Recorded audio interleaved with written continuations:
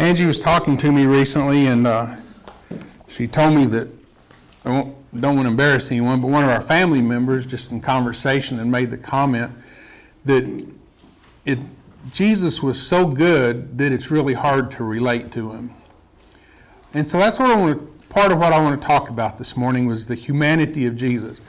And we read the Bible and we hear lessons, and we get this idea of Jesus, and usually, we think of a really loving, compassionate people. Some people get this idea in their head and neglect everything else it says, and when subject comes up of hell or something like that, and they'll say things like, oh, I don't believe that a loving God could send someone to hell. Well, it's just that they're only hearing part of the story, part of what they want to hear. And we all do that. And so this morning, I want to help you to think about some things that maybe you've never noticed before. One of the most interesting verses I think that's in the Bible, it's just a little verse and you read it and you think you understand it, but then you stop me thinking, you go, wow, that's pretty profound. And that's found in 1 Timothy chapter 2 in verse 5. It says, "For there is one God and one mediator between God and men, the man Jesus Christ." And so it's talking about God that's in heaven, and then Jesus, who is our Savior, who's the mediator between us and God. But did you overlook that one little word in there? There is one God and one mediator between God and men, the man, Jesus Christ. We think so often about Jesus' deity and in the miracles he performed, and the fact that he's in heaven and we pray to him and through him, and we forget that he was a man just like us. And so this morning I want to talk about that for a few minutes. And I think there's a lot of verses that we just read and skim over and don't put any thought into. And so I want to take some of these little thoughts and verses that are in the Bible and pull them out and draw your attention to some things. In Hebrews chapter 4, I believe that Paul wrote Hebrews, so I'll say Paul. Paul has been talking about a lot of important things, and talking about Jesus. And then in Hebrews chapter 4 and verse 14, he says, "Seeing then that we have a great high priest who has passed through the heavens, Jesus, the Son of God, let us hold fast our confession. For we do not have a high priest who cannot sympathize with our weaknesses, but was in all points tempted as we are." One of the things that we like to do as humans when things aren't going our way is we like to feel like we're the only ones this has ever happened to. Nobody understands me. And that's just not true. With the billions of people that have lived, you have not experienced something new or thought something or felt something that thousands and millions of other people haven't already experienced. And what he's saying here about Jesus is he was tempted in everything that you've been tempted. And you think, oh, no, I've thought some really bad thoughts. Jesus has been tempted in the same way. Let's look at some verses. In John chapter Matthew chapter 21 and verse 18, I think they were entering into Jerusalem at this time. Matthew 21 and 18. It says, "Now in the morning," talking about Jesus, "as he returned to the city, he was hungry." You don't ever think about Jesus being hungry, do you? You think about the miracles, his love, and going into heaven, all these. He was hungry. The Bible says he was hungry. In Matthew, where Satan took Jesus into the wilderness and Jesus fasted for 40 days, the Bible says afterwards he was hungry. Now, if that isn't not eating for 40 days, if that's not the biggest understatement, he was hungry. If Jesus was not hungry, then Satan couldn't have tempted him. Jesus was hungry, and you know how you feel when you get hungry. You're weak and you get grouchy and say things you shouldn't say to your wife or your husband. Jesus was hungry. When Jesus was dying on the cross after I don't know, 24 hours of being drugged through these false trials and in front of Pilate and being whipped and all this. Probably no one had given him anything obviously no one had given him anything to eat or drink. They didn't care about him. And when he was on the cross, what did he say? I'm thirsty. In John chapter 4, the Samaritan woman at the well. So the Bible says that Jesus was traveling and he got tired and he sat down and the lady came to draw water from the well. And Jesus says, give me water to drink. Jesus got thirsty. He was human. He was every bit as human as you and I are. He got tired. John chapter 4, the same story. He was traveling and he sat down to rest because he was weary. You know, we think that maybe Jesus was like a Superman and had supernatural powers and just never got tired. The Bible says he was tired. He sat down to rest, just like you and I do. In Mark chapter 4, they got in a boat and they were out on the waters. And of course, you know, well, even Lake Texoma, you know, a lot of these lakes don't have bad storms, but some of those seas over there are just like oceans. And they were in the middle of a terrible storm. And they were getting afraid, all the disciples were getting afraid that what might happen. And they went to find Jesus. And you know where Jesus was? He was asleep. In spite of the storm and the rocking of the boat, he was so tired, he was sleeping soundly. He got tired. Jesus got sad. What's the shortest verse in the Bible? John 11:35. What does it say? It says Jesus wept. Now this is right before Jesus raised Lazarus from the dead. And so you got your opinion and I've got my opinion. And my opinion is that he wasn't sad because Lazarus was dead. I mean, he's fixing to resurrect him. And of course, Jesus, seeing the big picture, knows that death's only temporary anyway. He told the thief on the cross just before they died, he said, you'll be with me in paradise today.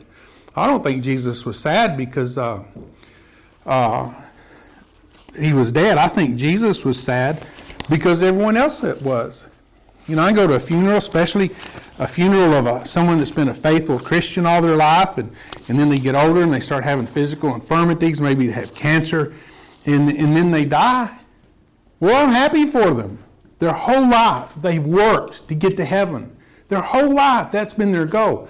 And then at the end of their life, they're just suffering and miserable, and then they die, and they receive their reward. I'm not sad for them. But I go to the funeral, and I see his wife, and his kids, and his grandkids, and that's when the tears start. And I think that's probably what happened here with Jesus. So Jesus got sad. Even though, like I said, he saw the big picture and knew that Lazarus was fixing to be resurrected, he still got sad. Let's see here.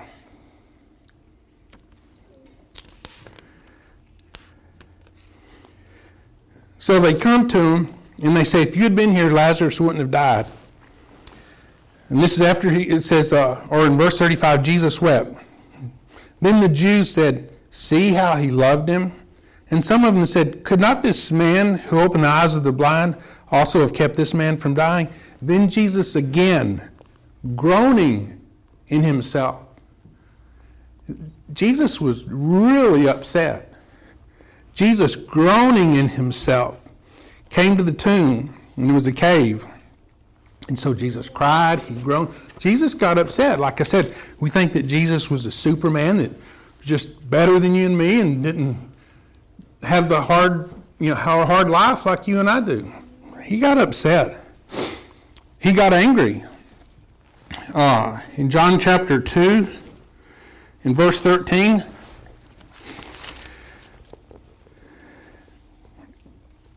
it said, now the Passover of the Jews was at hand, and Jesus went to Jerusalem.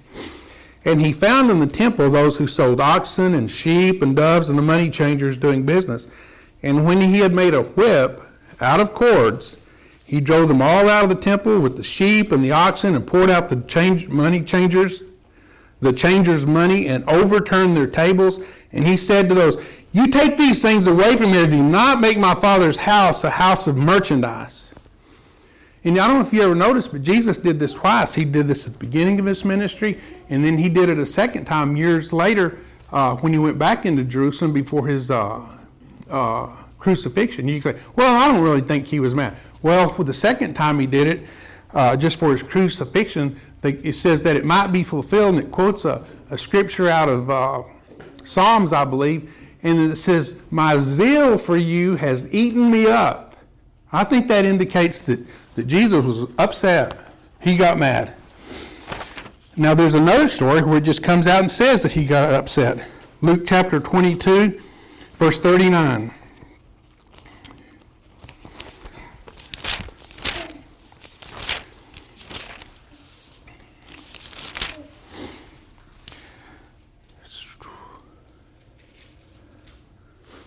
No, that's the wrong verse. Let's see here what I've got written down here. Mark 10, verses 13 through 16. I think this is where Jesus, they brought the little children to him. Then they brought young children to him that he might touch them. But the disciples rebuked those who brought them. When Jesus saw it, he was greatly displeased. Has somebody ever done something and you just kind of just boils up inside you and you get upset and want to say something? And Jesus did say something. He said, you let those little children come to me. Jesus got upset. There's another time where Jesus was going to heal somebody. And the Bible says that he got angry at the scribes and Pharisees because they didn't want Jesus doing these good works. Here Jesus helped someone. He says that Jesus got angry at them. I think that's in Matthew chapter 21 or Mark. Jesus, I talked about him being in the ship in the midst of a storm and being able to sleep through it. But on the other hand, Jesus, he got scared just like you and me. Mark chapter 14 and verse 33.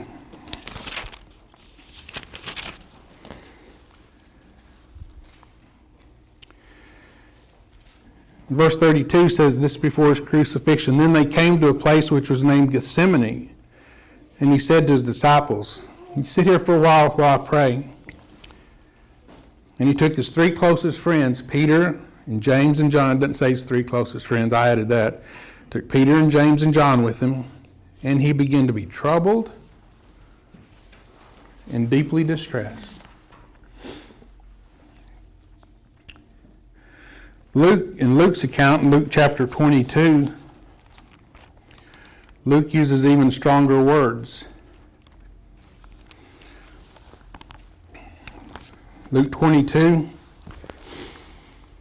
verse 39, and coming out, he went to the Mount of Olives, as he was accustomed, and his disciples also followed him. When he came to the place, he said to them, pray that you may not enter into temptation.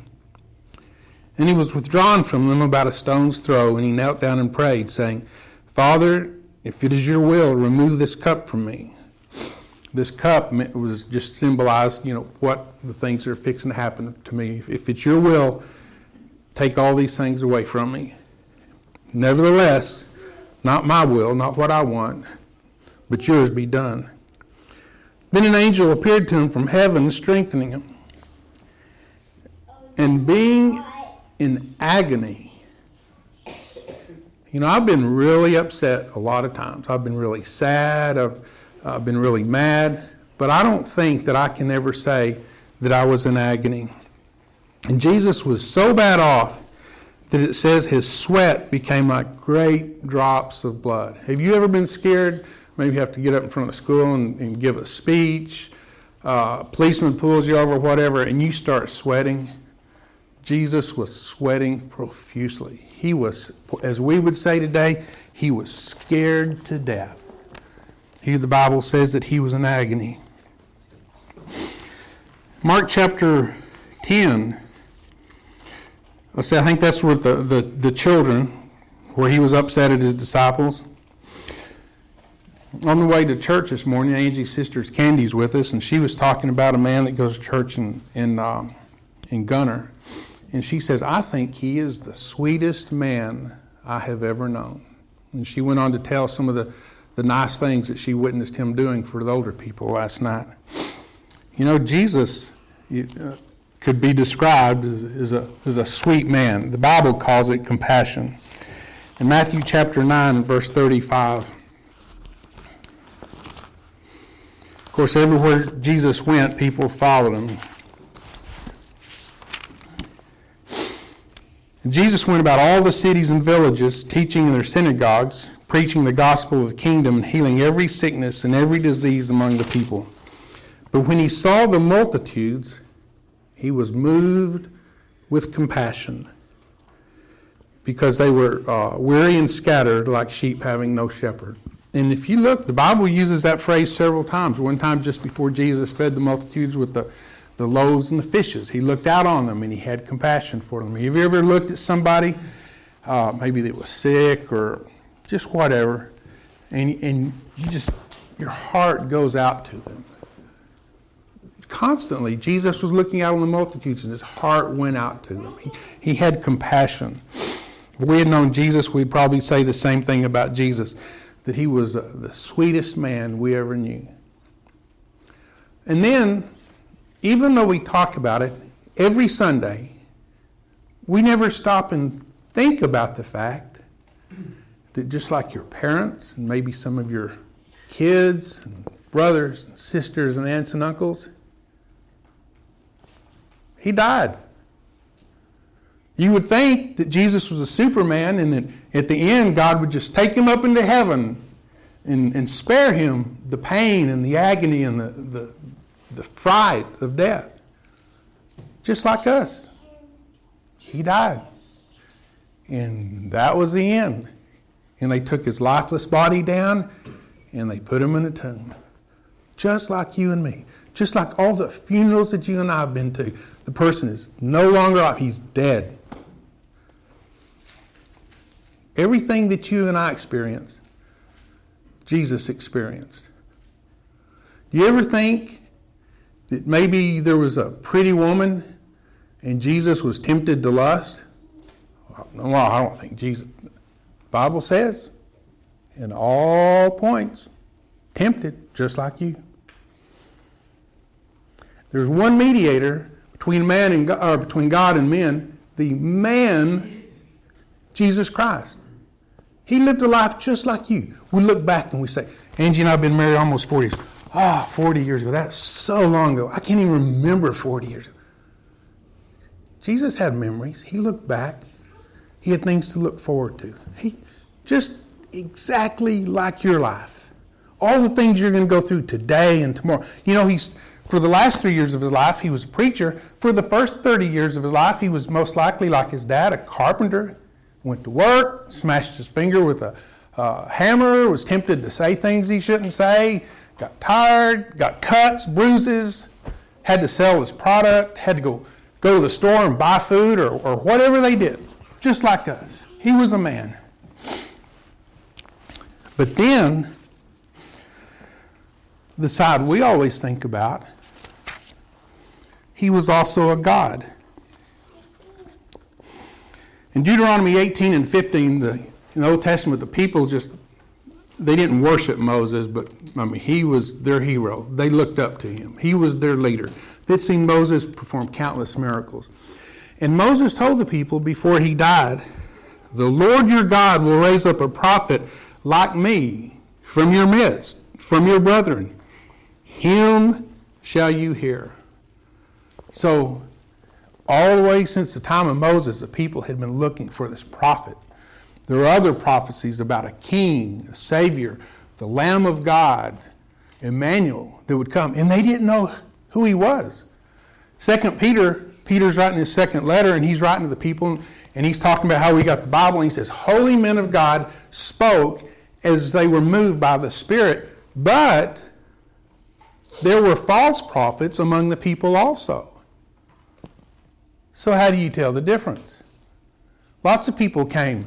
At one point, I think it was Paul, they were leading away. The Jews had caused an uproar, and the Romans came, and they took Paul, and they were fixing to beat him. And there was a conversation between Paul and the centurion. And Paul said something to the guy. He says, are you not that guy that led away all those people into the wilderness or whatever? There were lots of false prophets. How do you know the difference? Hebrews chapter 2.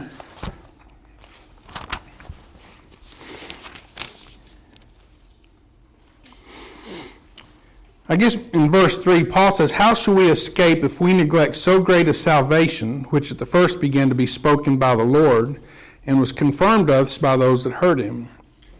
God also bearing witness, both with signs and wonders and various miracles and gifts of the Holy Spirit according to his own will." So here comes a man to this earth, and he's born. And one of the problems they had with Jesus, just like Moses said, "God shall raise a prophet like me from among your brethren." And they said later, when Jesus started doing it, he says, "Is this not the carpenter's son? Is he not one of us? What makes him so special?" Well, what made Jesus special was when God bore witness with signs and wonders and various miracles and gifts.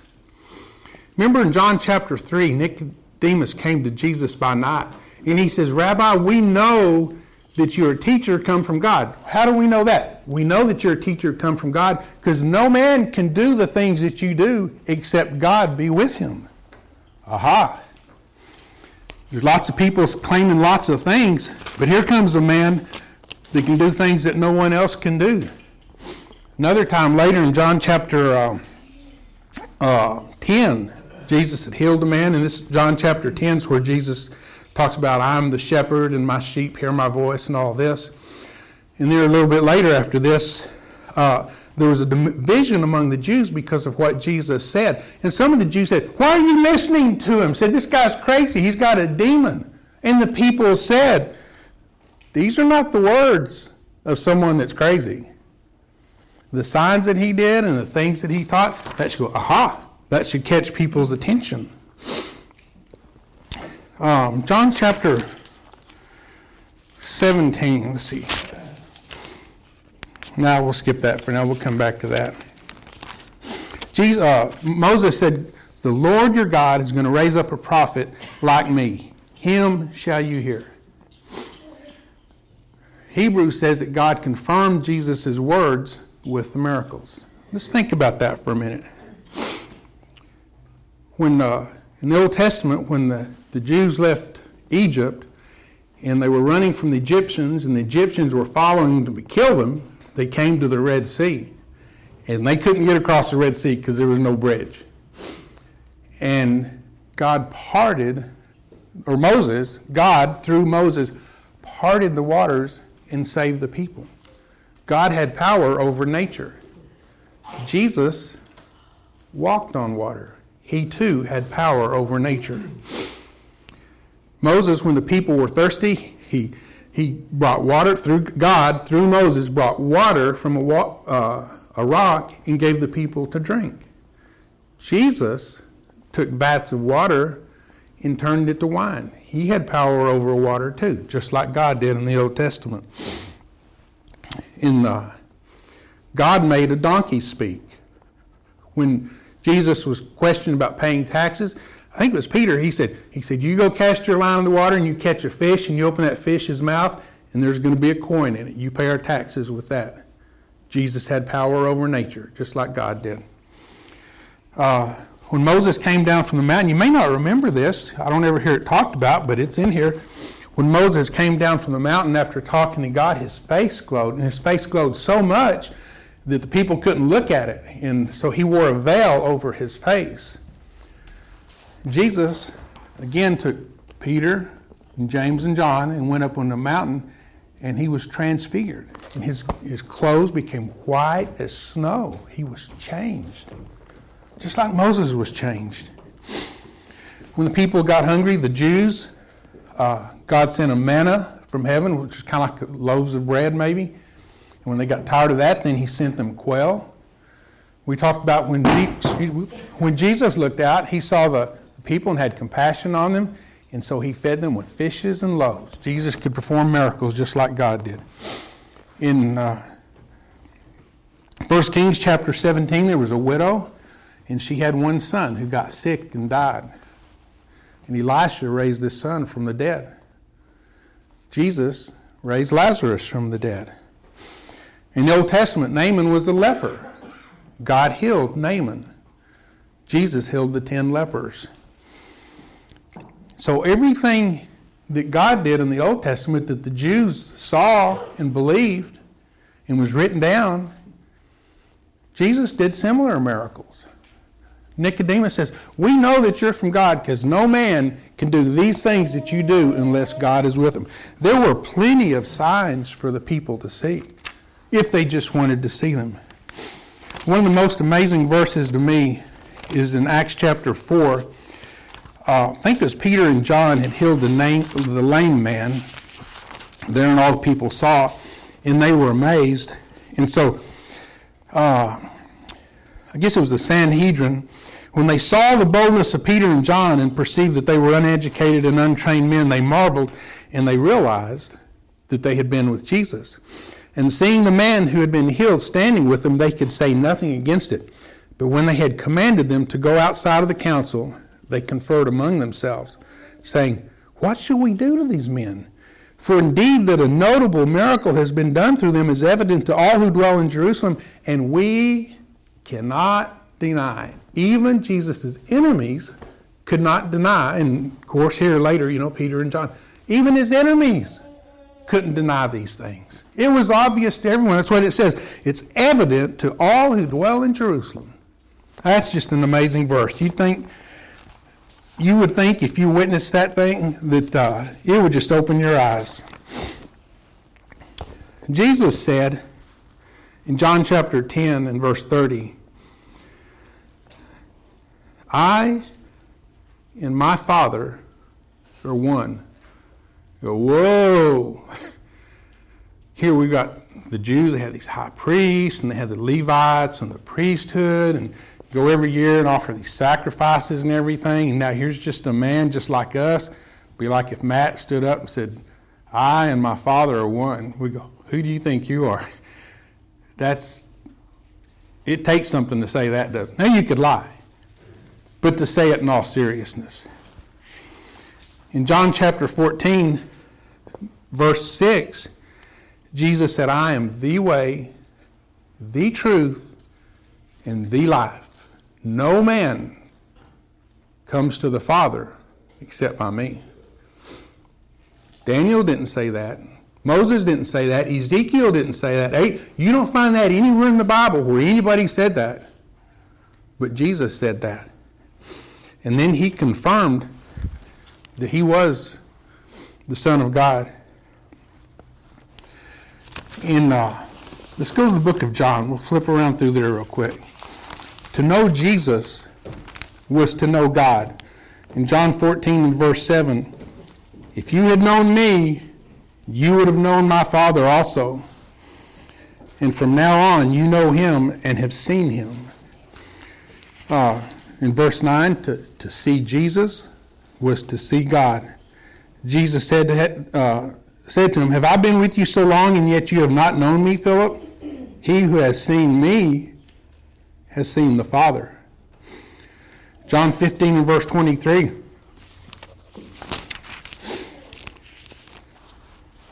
He who hates me hates my Father also. John chapter 5 and verse 22.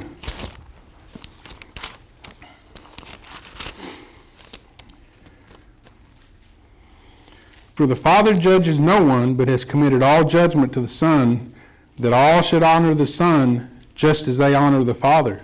He who does not honor the Son does not honor the Father who sent him. Back in John chapter 12. A lot of people say, or some denominations believe that when Jesus said, I and the Father are one, that they were just one person. There's not the Father and the Son and the Holy Ghost. There's just the Father and the Son and the Holy Ghost. That's not what Jesus was teaching at all.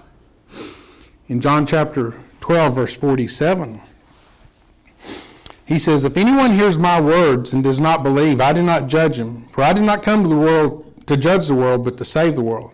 He who rejects me and does not receive my words has that which judges him. The words that I have spoken will judge him in the last day. For I have not spoken on my own authority, but the Father who sent me gave me a command what I should say and what I should speak. When you heard Jesus speaking, That was just like hearing the voice of God. It was just one and the same. And then Jesus had his authority.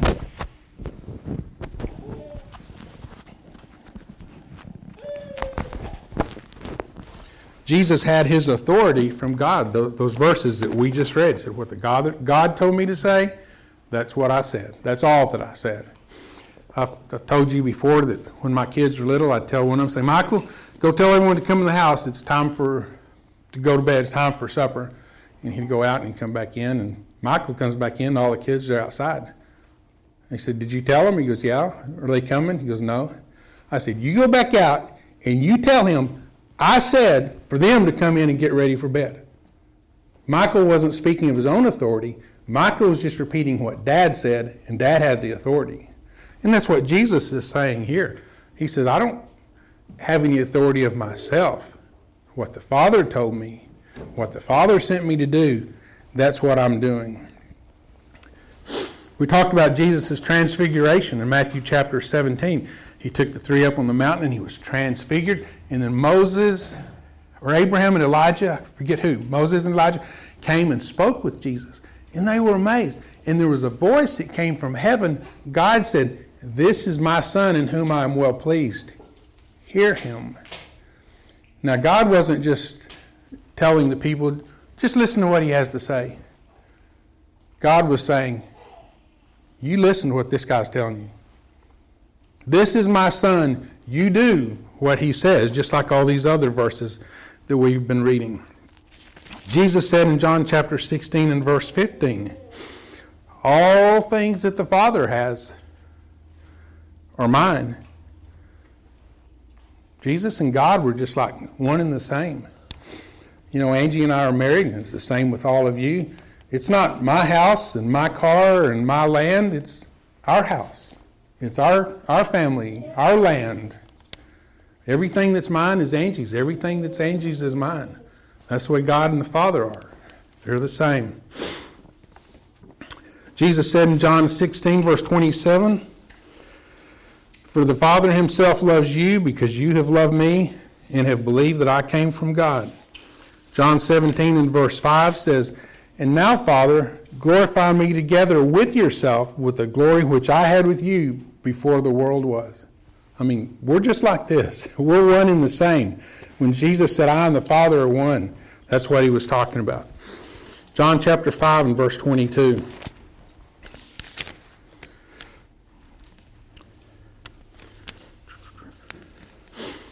We read this, says, for the Father judges no man, but has commanded all judgment to the Son, that all should honor the Son just as they honor the Father. He who does not honor the Son does not honor the Father. You can't disrespect Jesus. You can't ignore Jesus. You can't speak bad about Jesus without doing the same thing about the Father. And then, in Mark chapter 14, this is something that's probably escaped your notice.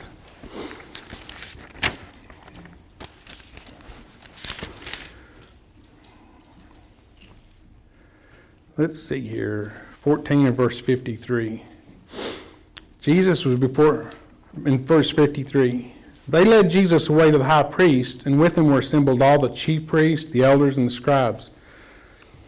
And it talks about Peter following them at a distance. In verse 55, and the chief priests and all the council sought testimony against Jesus to put him to death and found none. For many bore false witness against him, but their testimonies did not agree. And some rose up and bore false witness against him, saying, we heard him say, I will destroy this temple that's made with hands, and within 3 days I'll build another without hands. But even then their testimony didn't agree. And the high priest stood up in the midst and asked Jesus, saying, do you answer nothing? What is it that these men testify against you? But Jesus kept silent and answered nothing. Again the high priest asked him, saying to him, are you the Christ, the Son of the Blessed? And Jesus said, I am. And he said, so? I'll tell you, so what? When God called Moses in the burning bush, and he says, Moses, I want you to go into Israel into Egypt, and I want you to tell Pharaoh, you let my people go. Moses says, who am I going to say sent me? And God, you tell them, I am. What does that mean? What does that mean, I am? Well, I'll tell you what that means. My father was. He's born in 1926 and then died in 1986. He was. He is no more. My great-grandkids will be. They're not here yet. But one day I will have great-grandkids. Whether or not I'm alive, they'll be here. But they're not here right now.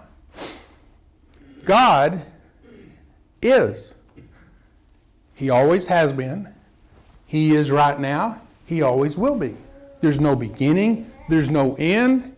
He just is. Moses says, who did I tell Pharaoh sent me to free the people? And he says, you tell them I am. In other words, you tell them God sent you. And they ask Jesus there at his trial. He says, are you the Son of God? And Jesus says, I am. The Jews, you and I might read that and escape us. The Jews knew exactly what Jesus was saying. They knew who I am is. And they said, are you the Son of the Blessed? And Jesus said, I am. Jesus was saying, I'm God. Oh, that made them mad. Oh, the high priest said, what further need? He's blasphemed. What further need do we have witnesses? We can kill him. Just on those two words, we can kill him. And so,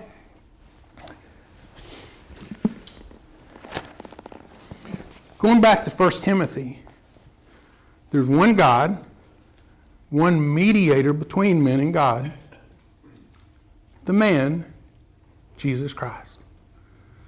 On the one hand, he was just like you and me.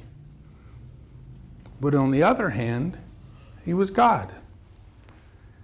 And now I know that a miracle is just something that goes against the laws of nature, like turning water to wine. But it's just almost a miracle. It's just beyond our comprehension that God, who always has been and always will be, I am, can become just like you and me. The Bible says that he took on flesh. He became a human being. And so in Hebrews says we don't have, or seeing that we, verse 15, we do not have a high priest who cannot sympathize with our weaknesses, but was in all points tempted as we are, yet without sin. And he says, therefore, let us come boldly to the throne of grace that we may obtain mercy and find grace to help in time of need. Jesus said in John, he said, I call you my friends. Jesus didn't come to, like in Roman mythology, to send lightning bolts down and kill people and make life miserable. Jesus came to make our life good. And he became one of us, and he dwelt among us. And he experienced all that we go through. And then he went back up into heaven to become God again. God set Jesus down on the throne. He's the king right now. And in Hebrews, it says, let us come boldly to the throne of grace, that we may find grace to help in time of need. And so I hope that after looking at this, that we will realize just how special Jesus is and how blessed we are for him to be not only our friend, but our Savior. And so this morning we come here to worship him and to honor him. In a few minutes we're going to take what's called the Lord's Supper. Jesus instituted this just before his death. And he said, you do this in memory of me. So this morning, when we take the Lord's Supper, we'll remember that Jesus was a man, but that he's also God, and he's our Savior. He's done so very much for us, and we honor him. We'll now have the next song.